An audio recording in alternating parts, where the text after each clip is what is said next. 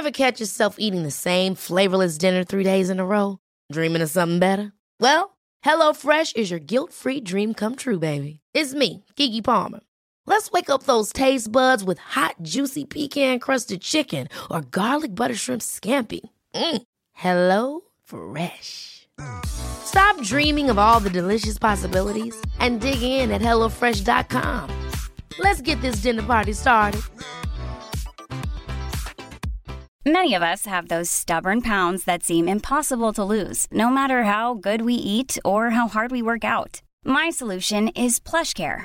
PlushCare is a leading telehealth provider with doctors who are there for you day and night to partner with you in your weight loss journey. They can prescribe FDA-approved weight loss medications like Wegovy and Zepbound for those who qualify. Plus, they accept most insurance plans. To get started, visit plushcare.com/weightloss. That's plushcare.com/weightloss. We're at the Indian Peaks Classic with Steve Nyman of the U.S. ski team. Cycling? Ski? Yeah, there's a good correlation there. Yeah, okay. I'm just a lot heavier than these guys. I'm like two of them. So, Steve, what are you out here doing supporting the Indian Peaks Bike Classic for? You're heading off to do some ski training here in a day, aren't you? Yeah, tomorrow I fly to Chile, but now I'm here. I work with the Scratch guys. Ian McGregor's been really good with me, and Timmy Dugan and Ian reached out to me to do this event, and it's like, why not? I ride bikes all over Park City for my training, big, long 3-hour rides to hour and a half, kind of threshold rides, whatever it is. I spend a lot of time on the bike, and you kind of get sick of the roads you're always riding on, and so I was like, why not go out here and help support this? And I like those guys. They've treated me well over the years, so I'm here. So how did you get involved with Scratch? Years ago, my agent at the time gave me a little bag of some of the original Scratch, and I opened it up in the middle of the winter and tried it. I was like, this is pretty good. And I wrote those guys, and Jason, Donald, and Ian wrote me back and were like, oh yeah, we'll help you out. And I just learned that they get whatever, their thousands of emails like sponsor me from people, and when they saw my email, because they used to be former ski racers, right, they were really fired up, and so this has been a good relationship ever since. So, Steve, you seem very athletic. Did you grow up skiing? Grew up skiing. I mean, it's always been a part of your life. It's been my life. I grew up at Sundance Mountain Resort. That was kind of my playing ground, and I didn't really play team sports. I was more of an individual sport guy, and so biking was that thing in the summer, and skiing was the thing in the winter. And I got pretty good at it. Now, I would say. That's where I go around. Well, pretty good at skiing, right? At biking, I'm good on the flats. I still remember watching the Olympics, Pirmin Zurbriggen. They did a piece on Pirmin in the Winter Olympics showing him riding his bike over, a pass, but just how integral cycling was to skiing. Do you still find that? The Austrians have they made a big push at recovery, and that's kind of what really brought them ahead kind of in the 90s was getting on the spin bike and really recovering and feeling good for the next day. And so in the winter I get on the spin bike quite a bit. I like to run as well to kind of keep my feet strong and ankles strong, because you're always locked in those ski boots. But to do a lot of that threshold work and throughout the summer, it's on the bike. And skiing's a pretty abrasive sport too. Lots of impact, lots of vibrations, and so the bike is very low impact, and it's just good to really kind of flush everything out and get you ready for the next day. So you say spin bike. I mean, you're doing a ski race. Are you able to warm up at all with cycling equipment? Some of the ski races, are. People bring it to the top. You do. We have like a little house up there, and you sit on the spin bike. Sometimes you're in your ski boots on the spin bike if you're bored. But yeah, some guys sit there and just to get your muscles warm. You got to be ready. You got to be ready to fire on some of those courses. It actually seems like it'd be great. You kick out of the start and you're going 60 miles an hour in 3 seconds. So you gotta be ready. Now, at what point of your ski career did you start to realize, this is something I could really be good at, and you really decided to focus on it and make it a career?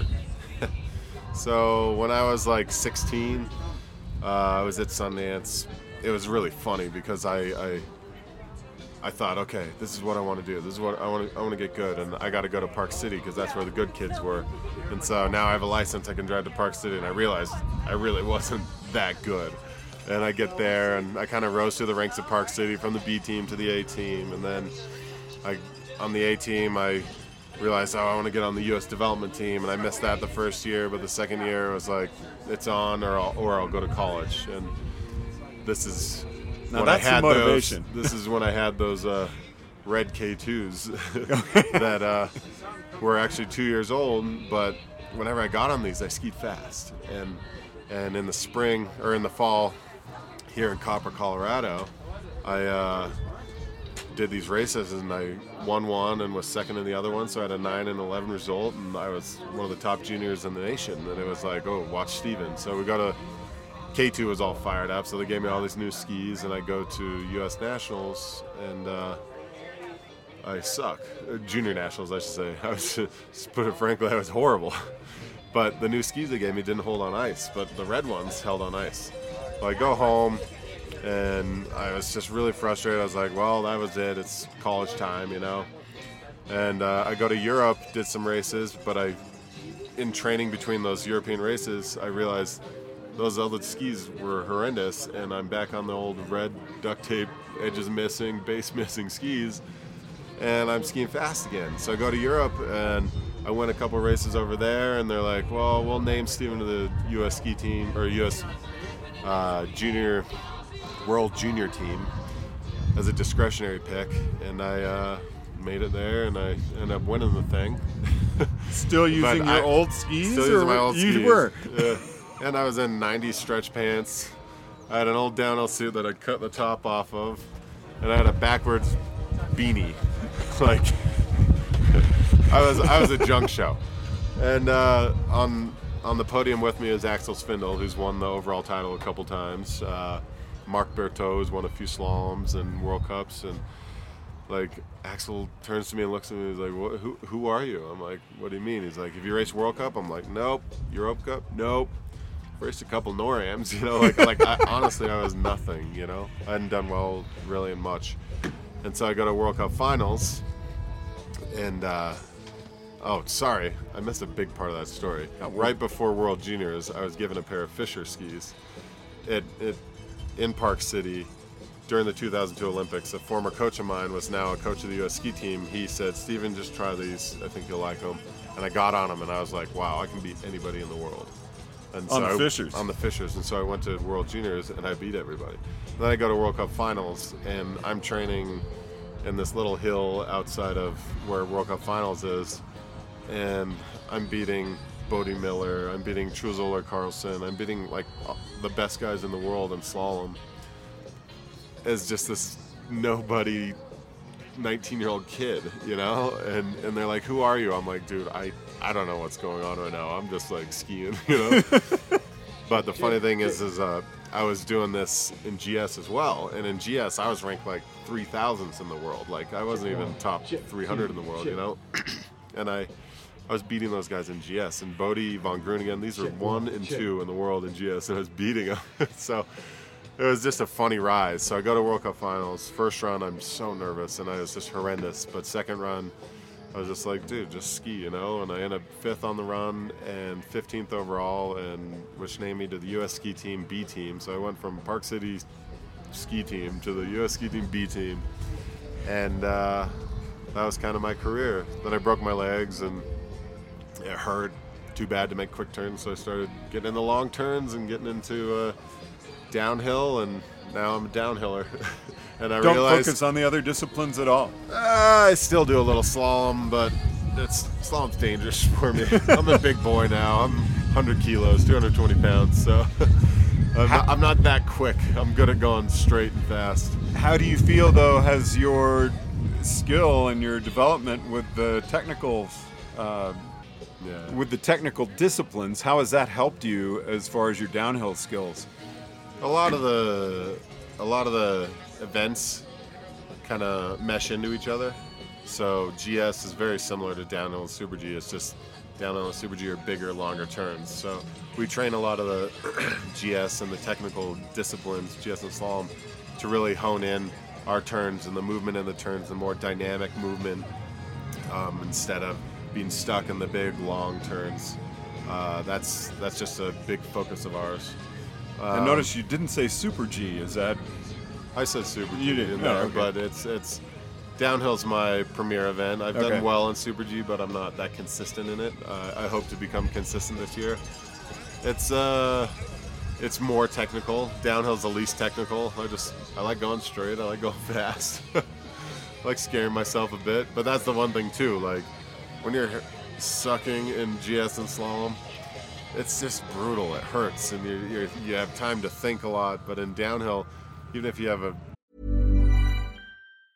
Ever catch yourself eating the same flavorless dinner 3 days in a row?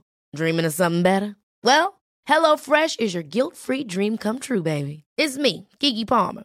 Let's wake up those taste buds with hot, juicy pecan-crusted chicken or garlic butter shrimp scampi. Hello Fresh.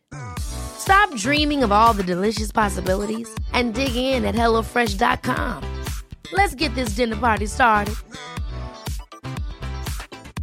Quality sleep is essential. That's why the Sleep Number Smart Bed is designed for your ever-evolving sleep needs. Need a bed that's firmer or softer on either side? Helps you sleep at a comfortable temperature? Sleep Number Smart Beds let you individualize your comfort, so you sleep better together. J.D. Power ranks Sleep Number #1 in customer satisfaction with mattresses purchased in-store. And now, save 50% on the Sleep Number Limited Edition Smart Bed for a limited time. For J.D. Power 2023 award information, visit jdpower.com/awards. Only at a Sleep Number store or sleepnumber.com. you botch a turn or something, you keep going and you're still having fun. You still get to the bottom, you're like, that was awesome. Instead of slalom, you're like, wow, that was embarrassing. So what is going through your mind on a downhill run? I mean, are you scared? Are you pumped? Or are you just completely focused? Downhill to me, it's all about conviction, and ski racing, it's all about conviction. And you get to inspect these courses beforehand and see them and see where you need to go and what you need to do. And it's all about convincing yourself of what's possible. And so my focus basically goes down to that and what I need to do and how I need to approach it. There's nothing really technical about it. It's all about my line and my approach. And all the technicality comes from all the training and all the miles you put in on the snow in the summer. Like me taking off to Chile on Monday, and I was just in New Zealand 10 days ago. So like they say, the transition from college football to pro is extremely fast the first year, and then the game slows down. How about downhill on a course? As you improve and mature as a downhill ski racer, does the course slow down as far as your mind goes? Are you able to, When or does it speed up and you're just able to let go? There's that zone that everybody talks about. That's what yeah, buddy. That's the zone that's what I've felt, and when I do really well, like I can just see where I need to place my ski. Like in those runs, I see where I need to place my edge. I see how I need to move over the terrain. I see everything. And yeah, it's kind of slow motion. But what else it's in more, life can compare to that? I mean, falling off a cliff and like you're like, what do I grab onto? You know, it's like it's almost like the if I mess this up, I could die situation. You know, it's not that extreme, but it definitely heightens that level of focus and gives you that experience at a pretty high, frequent level. how exhausted are you at the end of a run? You get pretty tired, some of them, but some of them you're not that tired. Wengen is our longest one, 2 minutes 30 seconds, and you are toast. But the majority of downhills are around 2 minutes long. The one here in Beaver Creek, Colorado is minute 45, minute 50, and I'm doing pretty good by the end of that. I'm usually fine. Right. Yeah.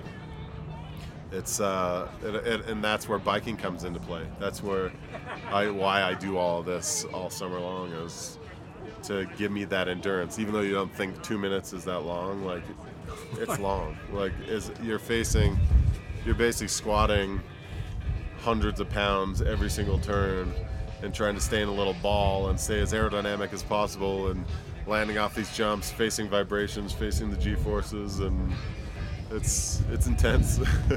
Our lactate levels get pretty high. We've measured up to 16, 17, 18 at the bottom of Engen, which is pretty high. So that's why when you're done with that, you got to flush that stuff out of you, and you got to get on that spin bike and get ready for the next day, because if you don't really do that stuff, you can feel it after a few days. How worn out are you at the end of a World Cup season? You're pretty done, but it's not physically, it's mentally. I think it takes a lot of mental strength to step into the gate from November till end of March and hurdle your carcass down those mountains, like that's the biggest thing I feel at the end of the year. Like, I want to just go ski, and I want to go enjoy myself and go ski touring and enjoy this sport. And skiing fun for you? Yeah, skiing's really fun for me. I really enjoy it, and that's why I've gone through all the ups and downs. I've had a lot of injuries. I've torn my Achilles, blown my knees out, blown my back. It's broken legs. It's brutal, but I've always stepped back on the saddle and full on rode the horse again.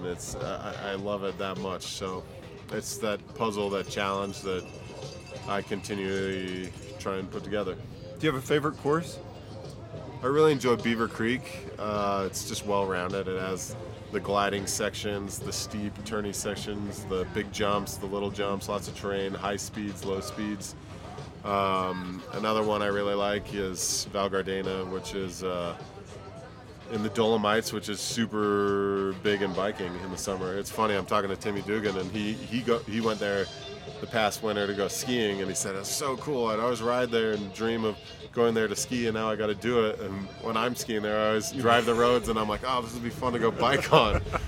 So kind of like the opposite. But anyway, that course has the most terrain out of any course on the tour, and I think we had like 27 jumps last year, which is pretty cool. You left the ground over 27 times, and one of the biggest jumps is about 70 meters long, so we're flying 200 plus feet off the thing.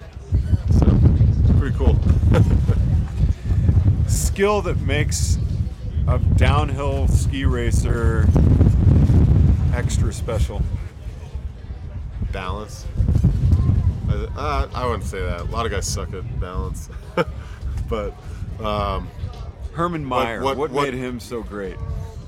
Herman had this ability to just like psych himself up and know that this is what he's going to do. Like he would go, and that day of skiing is different. You could go really direct and really straight. Now it's more technical and turny.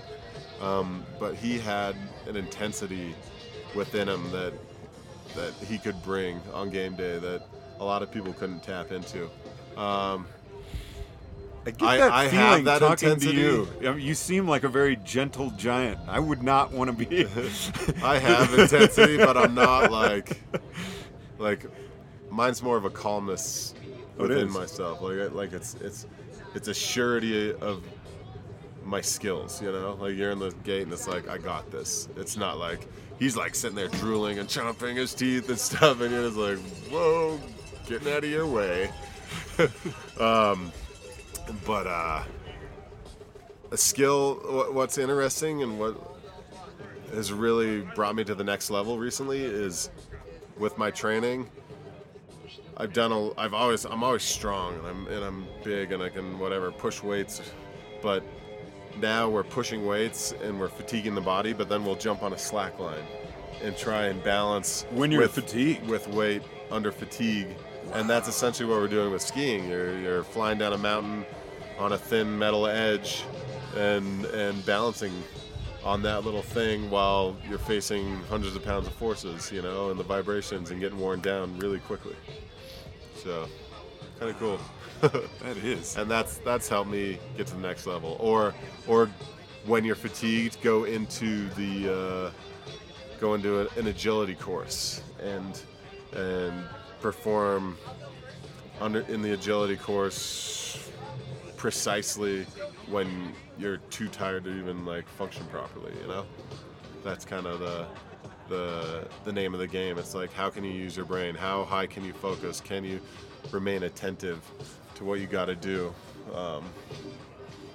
when your body's screaming because it's full of 10 millimoles of lactic acid, you know? So what'd you think of today's ride? I liked it. Today was it was a good ride. It's beautiful up here in Nederland. It's all the little lakes everywhere. I want to come up here in the fall when the trees are going off and the yellow's popping. It's just kind of a hidden little gem that I've never really been to before.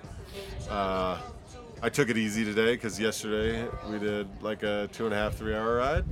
And I got a ride with a lot of the pro guys, and it's great getting to know a lot of them and what they do. And it's funny because I watch it on TV, and it really fired me up to like meet these guys. And I thought they were big, you know, like you see Peter Sagan on TV, and you're like, man, he's a beast. And I mean, the guys here that are sprinters, and they're like, yeah, we're about the same size as Peter. And I'm like, you're tiny. So I must look like a big gorilla on a bike. I look pretty funny. Never seen myself on it. We got some good pictures of you. There you go. Actually, you don't look like a big gorilla on a bike. But, Stephen, I want to thank you very much for joining us. It's been a pleasure visiting with you, and I know there are a lot of other people out here who want to chat with you, so thanks so much for taking the time. Yeah, and I look forward to checking in with you during the season. Right on. Sounds good, George. Stephen Nyman, U.S. Ski Team, thanks very much for joining us. Yep.